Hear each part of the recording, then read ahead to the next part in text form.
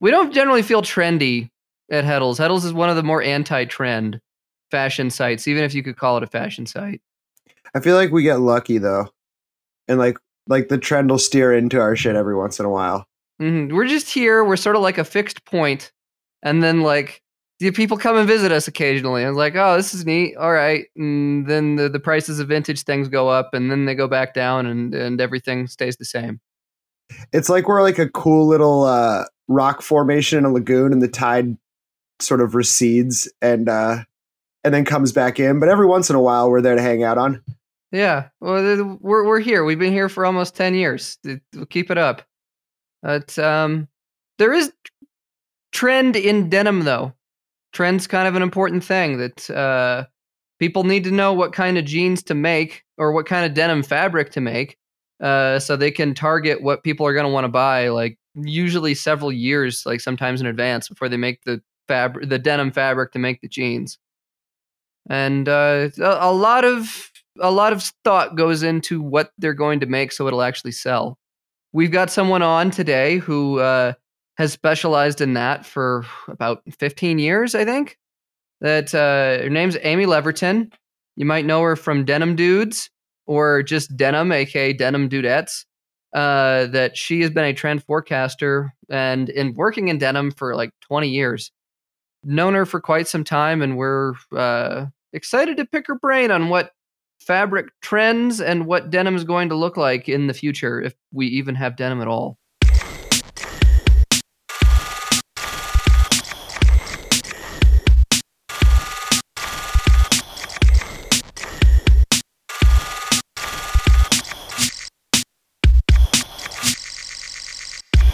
Amy, thanks so much for coming on today. Thank you very much for having me, David. I'm excited to be here. Yeah, I wonder if you could give a little bit about your background and how you found yourself, going to inspiration and, writing Denim Dudes and, finding yourself, trend forecasting independently right now. Well, I don't know how far back to go, but okay. So I studied fashion design at Kingston University in London. At that point, I had been a country kid who had grown up in denim, in my brother's jeans, and he'd probably been handed those down from somebody else. So a lot of secondhand denim in my life from an early age. And I was obsessed, I used to get like Vogue magazine and stuff like that. So I was obsessed with fashion and looking at all of the runway photos in Vogue magazine, and really thought as a young woman that I would work in, I don't know, like in dress design, I guess like Oscar de la Renta or something like that. And I think what's interesting is as you're kind of like cutting your teeth as a designer and learning your style, I learned that actually I was a casual wear designer. And I guess that may have come from my background being a country bumpkin, denim and casual wear was definitely in my DNA. So after university, I worked at a company called Okini. And Okini was a really cool, ahead of its time company at the time in London. It was about 2002, 3, something like that, 2003. And we were unusual. We collaborated with different companies like Levi's, like Eversue at the time was really big, Lee Jeans, but also there was also sneaker collaborations with Adidas every season. And we produced limited edition runs of clothing, apparel in general, that was sold online only. And there was this one store on Savile Row, actually, in central London, which looks more like an art gallery than a store. And you couldn't buy anything. You had to go in and look around and go, whoa, that one pair of jeans hanging on that wall are so cool. How do I buy them? And then an assistant would say, you have to go onto this computer and log in all your details and give us the money, and then they will be sent to you. And people were like, what? And yeah, that was too early because I don't think it worked so well. We loved it. It was very inspirational. I met Mawson at that time. He was a denim designer and menswear, and I was women's wear there. A tiny company. We were too junior. We didn't know what the bloody hell we were doing. And we would get sent to the design meetings with, heads of design. And we were just these kids who had literally never been to a factory. And we would we got thrown into it, and we learned really fast. And it was great, super inspirational. Great to work with lots of different companies and understand their brand DNA and understand product and manufacturing on the job. So I'm glad that the company was structured in such an unsound way that we could get a lot of inspiration very, very fast, and understand the world of apparel from the wrong end, probably. Yeah, it seems like the perfect place to cut your teeth. That you get to work with, a dozen different brands and see how they do things. And I don't know, it was a thing that I talked to Morrison about, and how he also commiserated with the fact that people would come into the store wanting to buy things and couldn't. But yeah, like the first one through the door gets shot, but what a beautiful format to try out first. Yeah, I mean, so it was co-founded. There was a guy called Ben Banks and then a guy called Paddy Meehan. Paddy Meehan was the creative force behind it, and he was just literally 10 years ahead of his time. And we didn't know any of that at the time. We thought it was, honestly, when you're like 23, anything's a bonus. You're going to Hong Kong, going to your first denim factory, like, woo! Like everything was a bonus. But now looking back, I'm like, wow, that guy was a genius. I wish I'd asked him more questions. Because online collaborations, limited product with some of the coolest or most well-known, huge casual wear giants. I mean, this is pretty much exactly where we are right now, 20 years later. So anyway, so I did that. I designed, so they didn't do, they're still around actually, I think, but they didn't do so well in that format. And we all kind of collectively got let go. It was a passion project that never monetized as well as they'd hoped. And we got let go. I don't know, it must have been around 2004 or 5, maybe 5. And then I promptly went to freelance. I didn't have a job, and I worked for various different people, like anything from Georgia Asda, which is essentially, like Forever 21 kind of thing. Super fast fashion where I was designing 30 horrible tops in a day. And then Emmanuel Ungaro, because I had a friend there who needed some work. So, I kind of did freelance for a little bit. I worked for a company called Next, who were, they're like a mum and daddy kind of, I'm trying to think of the equivalent for the US listeners. Sears, probably Sears or something like that. Or like mass market. Yeah, not exactly fashion, but no. It's funny because I've always sort of designed. It's funny, like now I'm obviously in trend, and as soon as I got into trend, I was like, ta-da! This is where I should have been all along. So I was designing stuff that, like, I heard 2 years after I left, they put all my stuff into work, and I was trying so hard to be like, what they really want. Like, let's think of something cool, and then let's change a few things about it that make it really shit and really slow and really behind and super commercial. And I was still 2 years ahead for them. So I was obviously not very good at the job. But yeah, I remember they were mostly really excited about this fleece that I designed. So in a company called Next, you do things like what do you call them? Like reworks of bestsellers. So there was this sort of classic dog walking fleece, just a zip up, hooded fleece, basic. And I was like, oh, why don't we get some like grosgrain tape and put it up either side of the zipper, and then we can put the grosgrain tape on the zipper pull, and then maybe there's the grosgrain tape in the hood, Seems like not directional at this point, but at that point it's like, ooh, I like this idea of this cotton grosgrain, wonderful. Anyway, they thought it was a bloody genius. They thought it was the best thing I'd ever designed. I was only there for 9 months because I was not that happy, but that just shows you the level. I was thinking, God, this is just an update of an existing dog walking fleece. anyone could do that. And I've got to all of this training and I've got all of these ideas. But the jewel in the crown of the time I was there was this dog walking fleece with apparently, I thought, zero effort in design. They thought I was a genius. What is the cheapest tweak you can do to make something still be like quote unquote new? Yeah. Sort of the direction there. Yeah, exactly. So there you go. Top tip, grow grain. So then I left there because I got a job at my dream job, and that was at a company called WGSN. And WGSN is a really big agency, and essentially what we did, I'm not there anymore, is trend forecasting. And trend forecasting, I don't know what the hell else to call it, but I would love to start calling it something else because I think it's a kind of problematic term. It did over the years get me a kind of, let's say, mixed reception when I was going to some of these apparel trade shows and looking at designs. I think my first intro to trend forecasting was at a trade show when I was totally wet behind the ears and like didn't know what I was doing.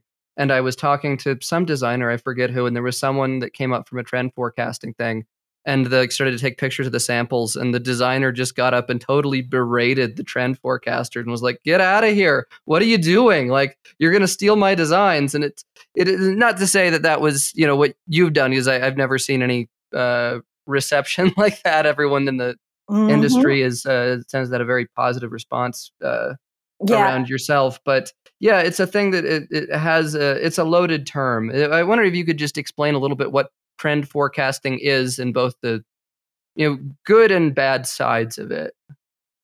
I would say in the early like say 2005-ish onwards, 2005 to 2010, trend forecasting is essentially really like looking at popular culture, and what people are wearing, how they're styling their clothes, how people are customizing their own stuff, how young creatives and young designers or emerging designers are creatively, launching new brands and what they're doing. And let's just say in a denim context, because this trend forecasting can be in interiors, it can be in kids wear and footwear. Of course, it's in everything, but let's just say in denim.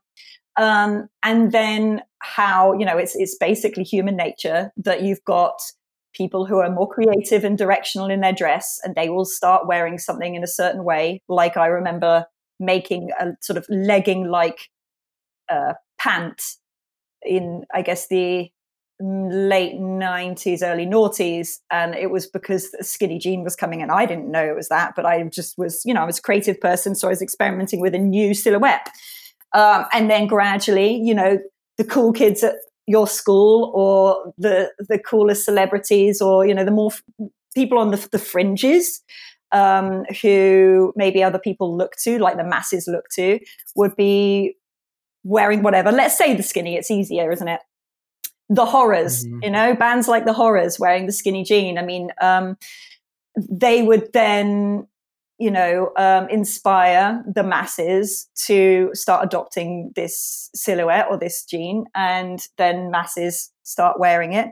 And your job is really to help a designer who is sitting, in a little design studio, wherever. Let's say you're working for a mom and pop kind of Next type of brand. And it's to help designers figure out what they should be designing next. And before trend forecasting is a reasonably new area of the fashion market. Of course, before all of that, people who design clothes had that sixth sense. I design clothes. I had that sixth sense. Most creative people do. But the designer's time got stretched thinner and thinner and thinner, as we know. You've just the last 20 years of fashion and the rise of fast fashion, et cetera, a designer's job got harder and harder. Time got squeezed tighter and tighter.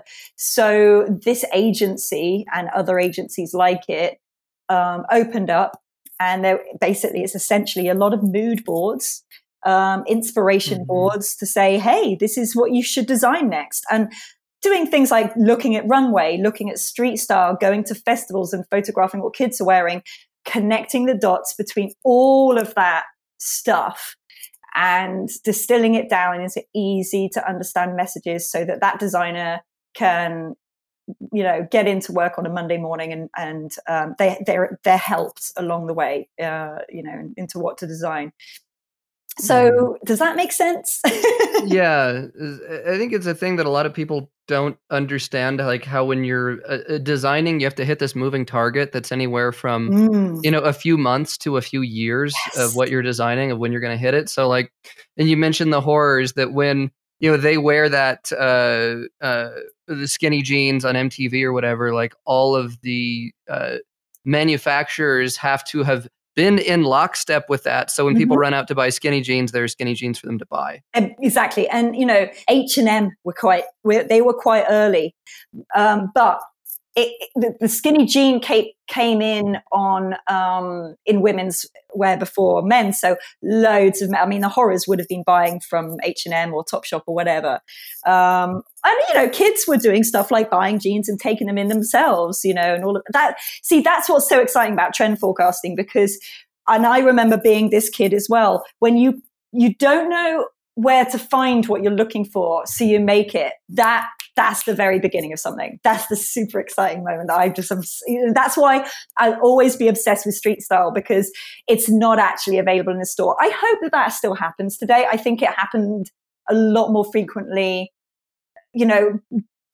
pre-internet, really, these days, everything sheds so fast. I don't know if it would be quite the same, because, the way I was accessing my fashion information in the 90s was through a monthly Vogue magazine, and there'd be the autumn edition from Runway, and the runways had happened 4 or 5 months ago, but obviously there was no point telling the general public about what happened 4 or 5 months ago. So my first sort of glimpse into looking at Runway was on Vogue, and obviously everything has changed since then, and any kid can literally tune in and watch the latest Louis Vuitton show live, as if they're in the front row, which is amazing.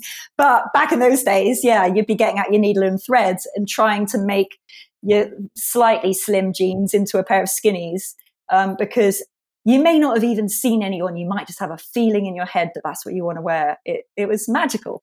If you don't butt in, David, I would literally monologue. So I think I would. Go ahead. Yeah, I was going to ask, though, like, as things have become more accessible, is it that the trend cycle is sped up significantly? That's sort of my gut intuition that I felt as, more stuff is accessible. Like each trend tends to go, there's a much shorter gestation period before you start to see things. Yeah, a couple of things have happened. Huge changes have happened in trend. I would say that there's fads, and then there's trends, and then there's macro trends. Let's put it that way. I don't know if that's the best way of breaking it down, but I have a very smart friend of mine, and she broke it down, I think, in a similar way. And so I'm going to steal her idea. Shout out to Shanu. So fads, I think, would be a good example of a fad is the tie-dye sweatsuit, right, of 2020. And now I am wearing a pair of track pants right now, and I do have one of the said tie-dye sweatshirts just in the other room, and I am still wearing it. But I was excited about it this time last year, and I bought it in February of last year, and I wore the shit out of it in March and April and May, and for the rest of the year probably. So something like that, it's very, it's quite bold statement. It exploded very fast because of many different things, because of lockdown, because the tie-dye trend had been going for a long time anyway, et cetera, et cetera. So that's a fad to me. That's much quicker, and it's going to last a year. Now, there are mainstream people out there who have not got the confidence to wear it yet, and will wear it next year or this year. But as a trend forecaster, I'm over it. Like, whatever, that's gone. I think for most commercial brands, they needed to hit that in 2020. And you could see that one coming because of the tie-dye trend, because of Grateful Dead, and then athleisure. And then, of course, pandemic hit. So that fermented it, So something like that to me is a fad, and it's much quicker. But honestly, it's funny because I do think that trends still take a while. Yes, I would say the sharing and spreading of imagery and information is much faster.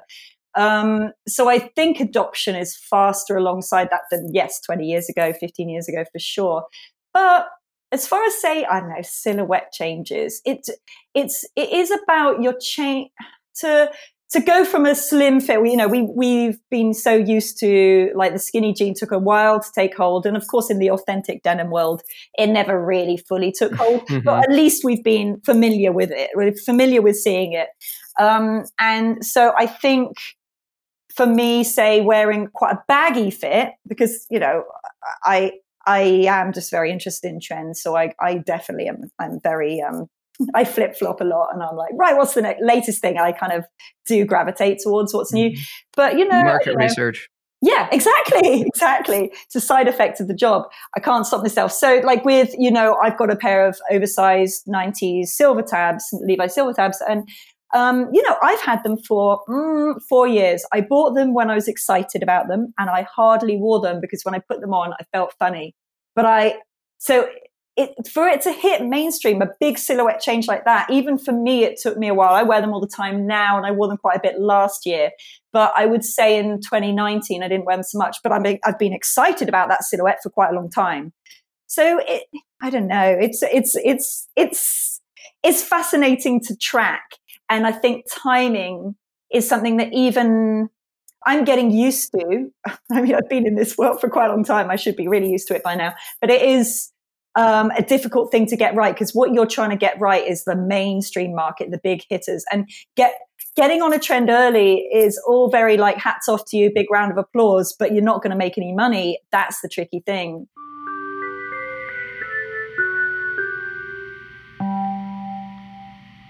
Attention Blowout listeners, stop by the Heddle shop for a wide assortment of sweaters, knits, and Teamster tees available in the newest colors and styles. Our denim tops and jeans for men's and boys are made in USA and are available in a rainbow of colors at a low Heddles price. Visit shop.heddles.com and use the code BLOWOUT for a special listener discount. Has something like the rise of TikTok, like, has that added something to your plate as far as like an arena you need to keep on your radar? 100%. Oh my God. So I downloaded TikTok so the thing is with stuff like this is I'm 40 and I could be like, oh, it's part of my job, man. I have to keep up with this stuff. I am fascinated by this stuff, and I naturally do. I think I downloaded TikTok a long time ago, but didn't start watching it until, say, maybe a year ago. But I got super into it last year, super into it. Same. I love TikTok. Oh. It's a thing that I resisted for quite some time, but it's great. It's so I feel so much more culturally aware of like what's happening, because it's just all these windows into random people's lives. Totally. That you don't get on any other platform. You don't. Okay, so someone on TikTok, obviously, because that's the only place I consume anything anymore. Someone on TikTok gave me, bless me, thinking they gave it to me. Someone on TikTok posted a video that I looked at that described the difference, and it kind of like compared TikTok to Instagram. And I really loved the way they did it, because they sort of talked about, they were in a parking lot and they were sitting in their car. I don't know, some person walked past and did something funny. And he's like, in his world, he was thinking in TikTok world, because he's on TikTok a lot. And he's just like, that would have made a great TikTok. And it was someone just like fucking up or falling over or something, or doing something quirky. And that's the difference. And he said, what makes someone successful and someone interesting on TikTok is just an everyday person with a quirk, or an everyday person with an idea, or an everyday person with a passion, or whatever it is, just being themselves. And then if you compare that to Instagram, super curated, how beautiful are you? How good is the camera that you have access to? How patient is your Instagram boyfriend? That was a very sexist remark. I apologize, but and so it was just, and that nailed it for me. It's just like, yeah, what I love about TikTok is it's just humans being humans. And Instagram is very curated and very forced, I think. Do you think it's impacted the way that, I guess it's primarily Gen Z, even though none of us qualify remotely for that age distinction. But do you think it's impacted the way that generation consumes clothes, dresses, like adopts trends, those types of things? 7 years ago, 5 years ago, I would have dressed that up as Instagram was a platform where you could show what you liked and flex your cool, in inverted commas, with what you liked without buying anything. So like, I want and like these trainers. They're so cool. I'll put them on my Instagram stories or whatever. And that shows my crush that I've got good taste in trainers, and I don't sneakers trainers, but I don't have to buy them or I can't afford them. So I just show that I would like to. So I think what's interesting now is like the fact is, Gen Z has grown up digitally. They have different identities. They have the identity that steps out of the door, if they're lucky, during the global pandemic. So they have their identity that goes to the shops, and their identity that steps out the door, and their identity that goes jogging or whatever. They have their identity that interacts with their family and like their brothers and sisters, and like, oh, dad. And then they have their online identity, and they're really adept, and like they find that really easy to navigate. We probably get confused with that, or it's all one to us. But for them, I think it's different. And I think TikTok allows you to be a different, avatar. And I think that's really, really cool. But at the same time, I'm going to argue with my own self now, because I think the beauty, like David put, the beauty of TikTok is you really absolutely can show up authentically as yourself. And maybe that's a reaction to Instagram being like this portal for like people's perfect selves and their curated, Instagram selves. But anyway, I don't know, I'm digressing, but I think that the idea of digital clothing and in-app filters, it gives us a new way of showing up to flex and to show like status and to show off and peacock without buying any new clothes. And to me, that's really interesting. Oh, you've got some trends to share with us today that you just came out with a I'm going to butcher the name of this because I can't find it on my other screen. The Denim Directory. The Denim Directory. So the part of my job, okay, so there's parts of my job, we're all talking about like culture and sneakers, but there's another part of my job that is much more geeky, and that's fabrics and surfaces. And it's funny because it's something that I don't know what I've always been really interested in. And obviously everyone who's listening to this, they're into denim. And so obviously denim is a fabric, right? And all of these mills, it's a supply chain, right? So all of these mills around the world are like weaving and designing and making denim. And David and I have both been to these shows, and they're the best. They got the best food. They got the best drinks. Oh, they do. Shout out to Kingpins, because I do quite a lot of work with Kingpins, and I do trend for Kingpins. So you go to these shows, right, and all the designers go. So for those who don't know, okay, you've got like your designers from everyone from Levi's to like ASOS and Topshop, and then independent brands. More purist heritage brands would go, and they go to this. This is, I would say, it started off, it was one big room, and now it's a few different rooms. And you've got all these mills, and they're like, here are all our fabrics, and they're just bringing like fabric swatches or jeans, but in the form of a pair of jeans, but it's the fabric that they're selling, not the jean. And you look at all these different fabrics, and you have a touch and a feel, and you think about it. And then as the designers for the brands, you'll then go back, and then you'll like go, okay, what fabrics are we going to design into for, let's say if you're Levi's, 3 seasons time, because they usually work 3 seasons ahead. If you're ASOS, obviously it's a bit more close to the season. So that is the fabric trade show. It is really fun. You get to see the early part of the supply chain and what's coming up. Obviously, sustainability and technology are a huge part of what's happening as far as innovation is concerned, and it's really cool. And then those designers would design with those fabrics and make jeans, manufacture with those fabrics, and then they would hit the shop floor a year and a half later, something like that.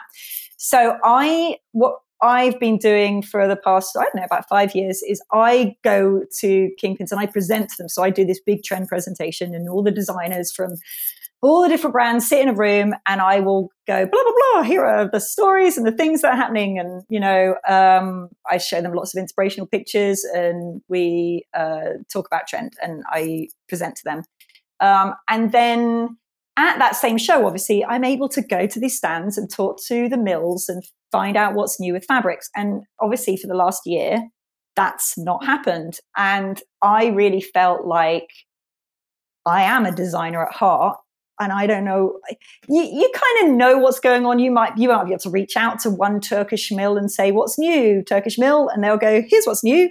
But like, what you want to know is what 40 mills are doing that's new. Because when you walk around a trade show, you're able to soak up all of that information.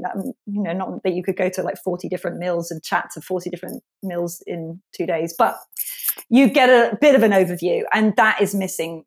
And so I asked, I think it was about 36 mills in the end, and supply chain people in general, manufacturers and stuff. I said, please, can you send us in the fabrics that you're excited about, or finishes, or what have you, that you're really promoting for the season? And then I trended it into I guess it's about 45 trends in there, something like that. And so it's on the fabric level. And it's so weird because obviously, even if you're really into denim, just the idea that, I don't know. I remember seeing on a film, someone was talking about how the fact that a pen doesn't just come into existence, a pen is designed. And like some people have never really thought about that concept. So I think it's the same, even if you like denim, you don't really think that there are fiber developers out there. I was just on the phone to someone who is a fiber developer, and they are designing fiber and fiber length, and then that's spun into a yarn, and then the yarn is woven into a pair of jeans. And so the whole supply chain is like huge and very interesting. The number of variables will crush your skull the more you think about it. Yeah. It's like, oh, how is it being dyed, and what does your dyeing rig look like, and what is the ratio of indigo you're using, and is it pure indigo or synthetic indigo, or is it it gets pinky as hell. You think that it makes like actual clothing design sort of look like child's play, that you're playing with Legos or something, whereas this is true. Like you have to figure out how to manufacture Legos. And I mean, it's the same. I would liken, so I think denim is very unique in that way. As we know, you've just mentioned a few things there. If you just think about like the indigo dyeing process and the water and the chemicals and the process that's used to just dye to dye yarn, right, and to weave it. And then obviously there are brands out there, which I'm sure a lot of the Heddles fans are not into, but there are brands out there who launder then, or treat the jean afterwards, and they're taking the bloody indigo back off again and all the different, the chemicals in the water that's involved in that. I would liken it, I think the nearest that you have in the apparel world is maybe like, if you're a knitwear designer, they go to these sort of amazing yarn shows, and Pitti Filate, I think, is one of them. And they all go to Italy, and they're looking at all of these, yarn providers. And so I feel like if I designed, say, sweaters, maybe it gets as geeky. I don't know if it gets quite as geeky, but it's along the same lines. But even just, you're a t-shirt designer. Where's the cotton from, for a start off? Very important. And is it circular knit? Is it cut and sew? There's so many different elements to apparel design that it is a bit mind-boggling. And just, I think, like, having come from design and then going into trend forecasting, and then like that leading to this sort of geeky, like, business to business trade show side of the denim industry, you just learn that there's more and more and more and more to the denim world. Let's get into it. What is coming for us in the world of denim fabric in 2022? Okay, I'm going to just go for it, David, and just tell me if I'm getting too dweeby, because it can get a bit like that, or not dweeby enough. I can dweeb it up. Okay. To me, the most exciting thing, obviously I mentioned sustainability. It's, sustainability and transparency is what every mill is like going for right now when they're designing fabrics. And what's really cool to me, one of the big things that I think has really impacted this season that I hadn't really seen before, or to this extent, is like fiber. I mentioned it earlier. But what you're weaving your fabric out of is changing massively. And okay, let's just go down one route of that would be, the natural route, natural blends like hemp and like linen, and obviously cotton is your classic. And then and recycled. And then it's getting really crazy. And this is something I'm not an expert in, but I will just try my best to like wing it. Are like renewable and regenerative cellulosics and cellulose materials. So what the yarn is made from is really interesting right now. And to give you a bit of an example of what I mean, right? Hemp. I don't know.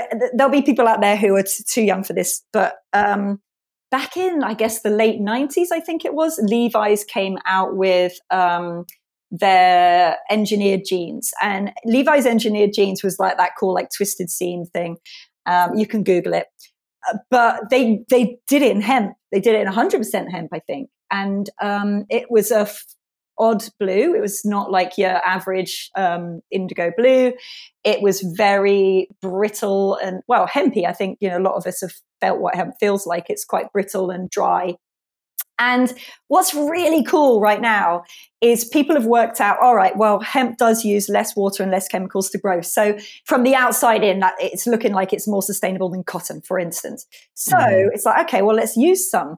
However, if we do 100% hemp, we all know what it's going to feel like. Same with linen. So very prickly. Wool is, it's really pretty. It's not fun. It's like your prickly jumper that you put on, or sweater. Sorry, I'm in America. So basically, what's really cool, what a lot of mills are doing at the moment is they are making these really interesting blends where they are putting in some recycled fibers. They are putting in a bit of hemp to give that character. Then they're using a bit of Tencel. And Tencel is a cellulose, and it comes from tree bark, and it's very slinky and soft. So you got your 100% hemp, which is scratchy, and then you got your 100% Tencel, which is very slinky and would be in like some kind of jumpsuit, right? So mixing them together, you got something that is characterful and a bit drier. And then it's got this lovely soft hand feel as well. And then you've got some recycled content in there. So people are like really looking at the ingredients and to like what fibers we put into these yarns to give it a really nice, authentic look, but have that perfect hand feel. Tencel, coming from wood bark, is more sustainable than cotton. Hemp is more sustainable than cotton. Therefore, the less cotton or like virgin cotton you use, you blend it with these other things, you're coming up with a more sustainable fabric to start off with. It's interesting to me is like hemp is something that's sort of been either vilified or like made fun of for the last 100 years. Yes. And seeing it come back around. And one of the things that I was talking about with Morrison on our interview that we did it was about 6 months ago. Oh, he's so into hemp. He's so into hemp. Oh my God. Yeah. And he was talking about how these blends that they can feel a lot more like a vintage jean. Mm-hmm. In the way that pure cotton was not, milled as well 100 years ago, and that's sort of the feeling that you're getting out of this more characterful. Because it's inconsistent. So you got these inconsistent slubs. Like when you look at like a lovely 1950s or 1960s pair of Levi's, and it's got these slubs in it and inconsistencies. Like hemp has that naturally. Yeah. To me, this is a really interesting time because I don't feel like I've seen as much yarn development for years. Because obviously I've been covering these kind of shows for probably, 12, 13 years. And I have definitely seen hemp blends before, but I've just never seen mills go into such depth of like, okay, what is hemp good for and what's it bad for? So let's play to its strengths. And then what other fibers would partner up well with it? And I know it sounds funny, but it's like cute. It's like sweet because I don't like 100% Tencel and I don't like 100% hemp, but get them together. It's really cute. They help each other out. And I just think it's because you can see it. You really see it in the character of the yarn and it's really rad. Also, from a sustainability benefit, I think, everyone is really looking how much recycled content that you can put into jeans. And that's kind of cool as well, because when you see like denim, like old pairs of jeans or just scraps from a factory being recycled mechanically, you know, they're tearing all of these fibers up, and then they're respinning it into the kind of fluffy stuff, and then, you know, spinning it into yarn. And those fiber lengths are then really, they're short because it's been chopped up, so they're not very strong. And, you know, I remember like when people started using recycled fibers, you know, I don't know, a long time ago, say 12 years ago, something like that. And yeah, it would have to be like a 20% amount in the weft because it looked a funny color and no one really liked it. And now, you know, they're figuring out how to blend it with different fabrics that have longer fiber lengths in order to make it work. And so more and more you're seeing increasing amounts of recycled content in jeans, and not just in a gimmicky way of kind of like, I don't know, you know, this is a really super rustic pair of jeans and the tag is made from recycled cardboard and we're like shoving it down your throat. But it's just like, no, this can look really sophisticated. It can feel exactly how you want it to feel. No one would know, but the technology and the sustainability is inbuilt, and that's super cool. And I think it's going to be a huge industry and it's going to boom. It seems like in a lot of these situations, the sort of, while it is a prisoner's dilemma, the onus of responsibility ultimately gets placed on the consumer. Like, well, the consumer needs to want the sustainable option in order for the manufacturer to produce it, which makes sense. But is there any way to sort of invert that?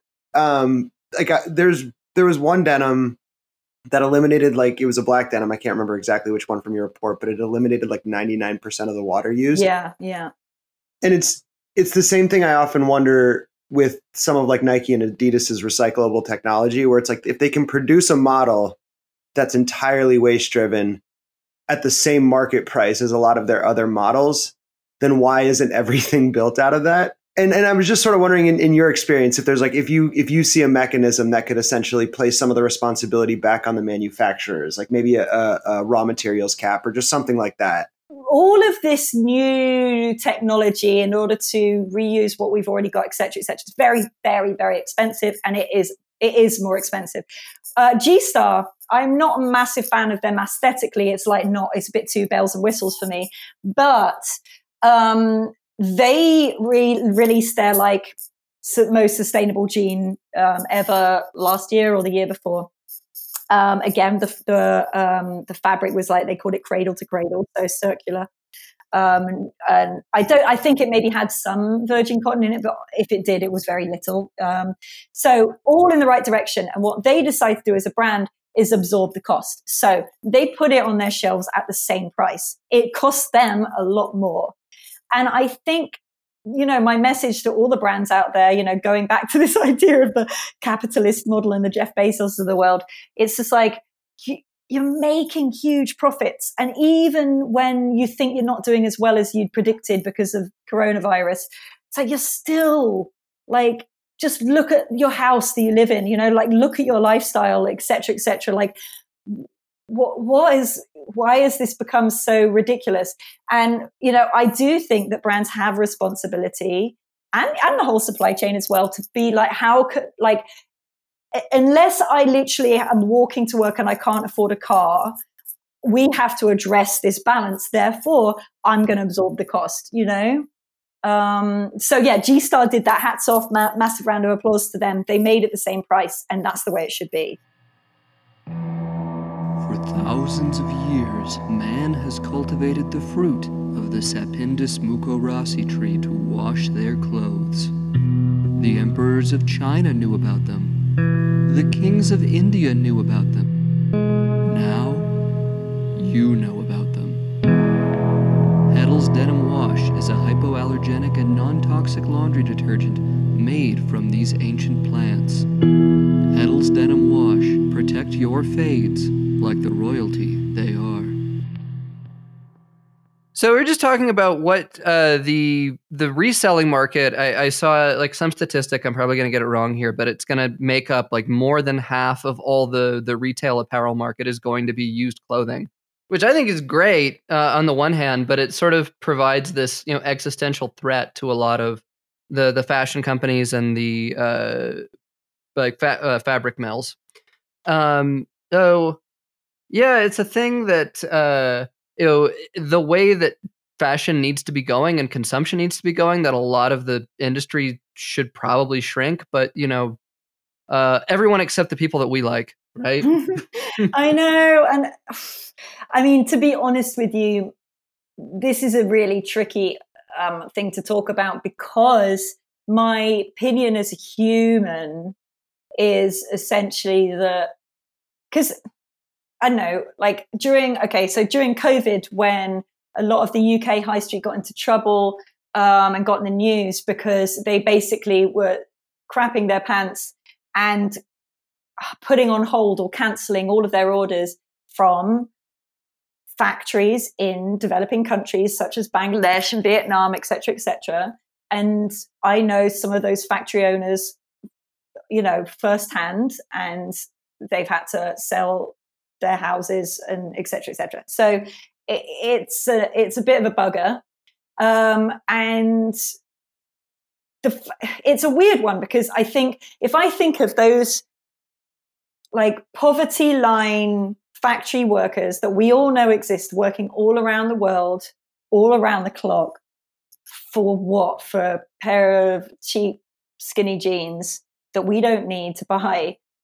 Unfortunately, the trouble is with the solution is it's like everything that we've built that really shouldn't have been built in the first place needs to be taken apart. And the only people who are really going to fully suffer from that are the people that we lured into this in the first place, are the people in developing countries who are going to be absolutely screwed. So it's the same with, like technology, when you look at these factories, like, right, we need to use less water, we need to use less chemicals. So this machinery comes in and it's really cool. And I'm super excited by it. And we're using lasers and and it is absolutely great. And it's like, oh yeah, so now we don't need you anymore, you guys, you're all sacked. And it's such a double-edged sword. It really is, because I do think that what we built wasn't sustainable, but yeah, we're screwing over the little man yet again, and I just don't know what the solution is. So going back to hand clothes, it's like I don't really buy a lot of new. I still do buy some new. I'm not perfect, but I really try not to. And it just so happens that I love vintage. I just love buying vintage anyway. I just, if I had to choose to buy vintage for the rest of my life or new for the rest of my life, I would honestly choose vintage naturally, because I just think it's amazing and more inspirational. So because there's no as environmentally friendly as any of these mills can get, as you mentioned, like still any new stuff is not going to be as environmentally friendly as any old stuff. Exactly, because it's already been made. It's a bit of a bummer, because I feel like I could answer this in a very philosophical way that was just like, we're just going to find better ways of doing things and keep everyone employed. But honestly, in my soul, that's not what I believe. In my soul, I believe that we have built something awful, and people are going to pay, and there's no way of dismantling it. Like I think the future of the human race, there is no future of the human race without dismantling what we've built. I honestly don't. And if we do dismantle what we've built, we will also be destroying a lot of the human race through poverty, unless we have some kind of counter plan for that. And that answer, lives with the Jeff Bezos of the world, because the answer is there. It's just that the greed is also there in equal amounts, isn't it? A lot of this environmentalism that is coming at the top of the supply chain is not as much from, I guess, goodwill towards humanity, but more towards, they realize that the writing is on the wall. If they want to survive as an industry, they're going to have to make a lot of these reforms. Yeah, and also, I don't want anyone listening to this going, well, you're part of the problem. I know I'm part of the problem as well. I definitely, I had a bit of a epiphany or a crisis of conscience maybe 10, 15 years ago. No, 10 years ago. I'm not that woke. About 10 years ago. And I thought, well, I'm telling people to make more and more and more. And it is a really tricky thing, because I happen to have found something that I love doing, And one side of that is just like, look at this inspiring pant that I just saw, this picture of this really nice pant, and I'm excited by it. And essentially that's inspiring a designer to design their next jean. They are tasked with the task of designing their next jean. They that's what they've showed up to work to do, and that's what they're expected to do. But I'm like aiding in that dastardly plan. But what I try and do, why I decided I was going to stay in the industry, is we do try and push the sustainability side of this as much as we can. We write as much as we can. When I'm stood in front of an audience, I talk about it as much as I can, because the system is the system. There was a while ago, in 2019, I went to Brazil to Vicuña, and Vicuña is one of Brazil's biggest mill, and actually one of the biggest mills in the world, maybe the biggest mill in the world. Now, I think it's either 15 or 25% of the yarn that they weave right now, the denim they weave, is made from recycled fibers. They're so big that they're able to use a lot of their waste. They also use waste from loads of other mills in the area and around Brazil. And so as a mill, their mindset is very much on a sustainable future. Someone commented, because I got all excited about going to this mill, and I like posted loads of Instagram stories, and I was like, woo, look at the spinning process, look at this, look at that, look at this giant mill. And of course I got comments going, fuck this, no one should be making these mills shouldn't exist. They're making too much denim for the fast fashion market, et cetera, et cetera. And I think there is something obviously they had a very good point, but there's also something to be said for where you can make the biggest differences in these huge numbers. So if you are Target, you're making a lot of stuff. So if you can make your stuff in a more sustainable way, you have a huge control, like you have a massive impact. And I think this is the thing, what we were just talking about. We need to probably, as a human race, tear down the whole house of cards, tear it down. But at the moment, we're not there. At the moment, people are still buying the jeans. So I think the whole supply chain has a responsibility to just try as quickly and efficiently as possible to clean up as much as they can. And so when a mill like Vicuña is making 25% recycled cotton, I have to applaud that, because it's volume that counts. It does. And until the demand is not there, that's the best that they can do. And they are pushing as fast as they can to get to 50%, they want to do it. They're nice people. So it's really, it gets really muddy, and like we're all to blame. We're all consumers, people like me, we're all humans at the end of the day. So we've all messed it up, haven't we? So maybe to touch on something, I guess, a little lighter, in terms of just the looks that are going to be trending soon. I noticed the 80s are back. Yeah, they are, man. Yeah, and it's really interesting seeing how people are emulating, because acid wash is like, oh, that's 100% chemical party going on in the laundry.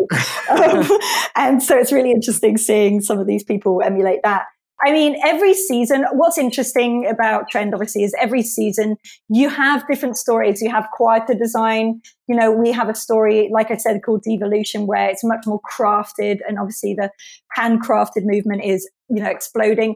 Another really fun trend, obviously, which you've probably seen, is like people taking old American quilts and remaking them into like jackets and pants and stuff like that. And like, we've been tracking that for a few, maybe 2-3 years or something, but that's like exploding. And that is like individuals making their own shit and selling it directly, like peer to peer, which is super, super cool as well. I could talk for hours about all of the stuff that I am excited about. But yeah, that crafts and the craft movement, it's going to be huge. Oh, and the other thing that I think is really cool, and again, this is technology driven, is that, because of platforms like Instagram, because of platforms like Depop, and, like it's happening on our favorite platform, TikTok, where people are showing like how they make things and stuff like that. Sorry if you hear that, Bill, that's my cat.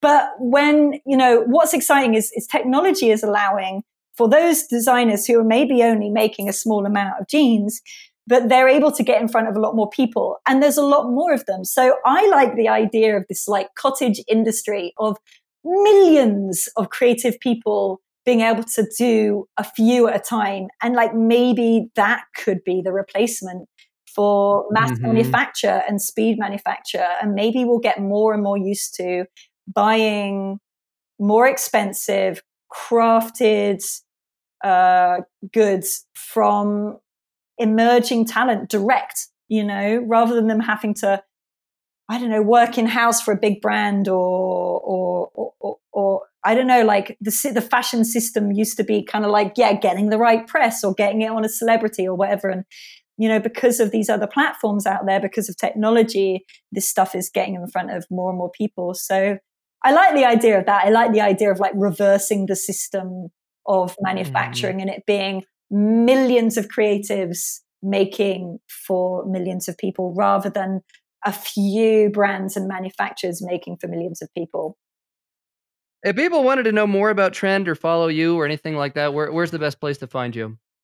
So mostly I'm on Instagram still, Denim Dudes on Instagram. And then we have we've been tinkering around with our website actually and redesigning it like on the sly, like not in a big redesign like announcement, but we have just like jazzed it up a little bit. And we've got some really cool articles that might be up by the time this comes out. We've got one from Will Varnon, who is writing about the Levi's back patch through the ages, and then all the like cool little, design updates from their collaborations. So that's going to be really cool. We've got some good stuff coming up on there, and like we really do want to talk a lot about sustainability up on there, and like the supply chain and all of that stuff. So I think if people are either in the industry or want to be in the industry and want to learn about all this weird geeky dweeby stuff, then we are trying to, really, we don't publish a lot, but when we do publish, we try and like get some sustainability out there and technology and stuff like that. But yeah, Instagram is the best place because that's the channel where we promote all of the stuff and the links in the bios, etc. Denim Dudes and denim.dudettes. Exactly. That's it. You got it in one. All right. Well, thanks so much for coming on. This was a real pleasure and great to be able to talk again at length for, since we don't get to see each other in person all that often anymore. Well, lovely to speak to you as always. And thanks, rest of the Heddles team. Thanks for coming on. Oh, thanks, Amy. See you. Bye. Want to thank Amy so much for coming on. She was a great guest and a great sport for answering all of our trend questions. If you want to know more about her, you can find her at Denim Dudes on Instagram or at denimdudes.co. That's her website. And then you can also find that trend forecasting report that she mentioned, and it is available as a pay what you want fee for that. So hopefully the bigger brands can subsidize the smaller ones there, as this is the first time. A lot of these denim trend packages tend to be very, very expensive, but this is one that if you're a smaller brand and want to get in on what she has to offer, it is a pay what you want service. That Radiohead model. Yeah, it's like in rainbows, but in jeans. There we go. If you want to support this show, you liked what we're doing here, you can always leave us a review on our iTunes page. That always helps. Thank you to those that did. They make us smile occasionally. And if you want to support the show in another more monetary way, think about joining Heddles Plus. It's our new membership program that is launching probably by the time that this is out. That has more Heddles content. It's got giveaways. It's got a online chat community that you can talk to us.